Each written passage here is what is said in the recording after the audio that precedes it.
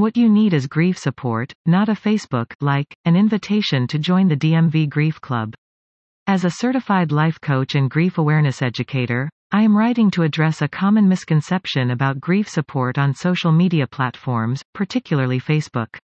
While Facebook can be an excellent tool for connecting with others, it may not always provide the depth of support needed when navigating the complex journey of grief.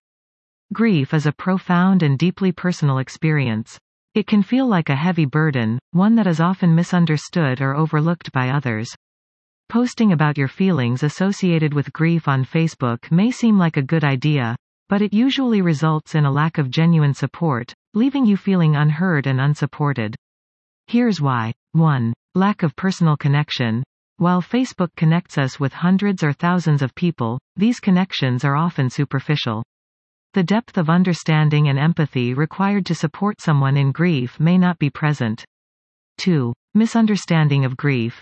Many people have a limited understanding of grief and may not know how to respond appropriately to your posts and will literally scroll right past your painful posts.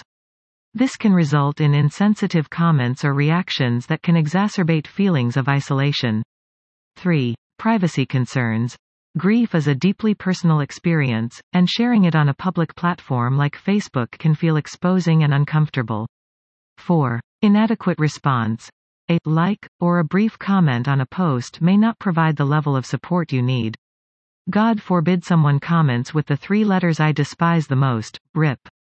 This sends my blood boiling due to the lack of sensitivity and sincerity. I mean, can you not think of anything else comforting to say?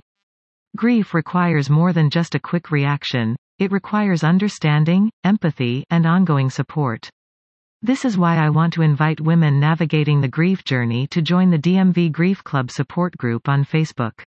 This group is a safe and supportive space to share your experiences, feelings, and grief-related struggles.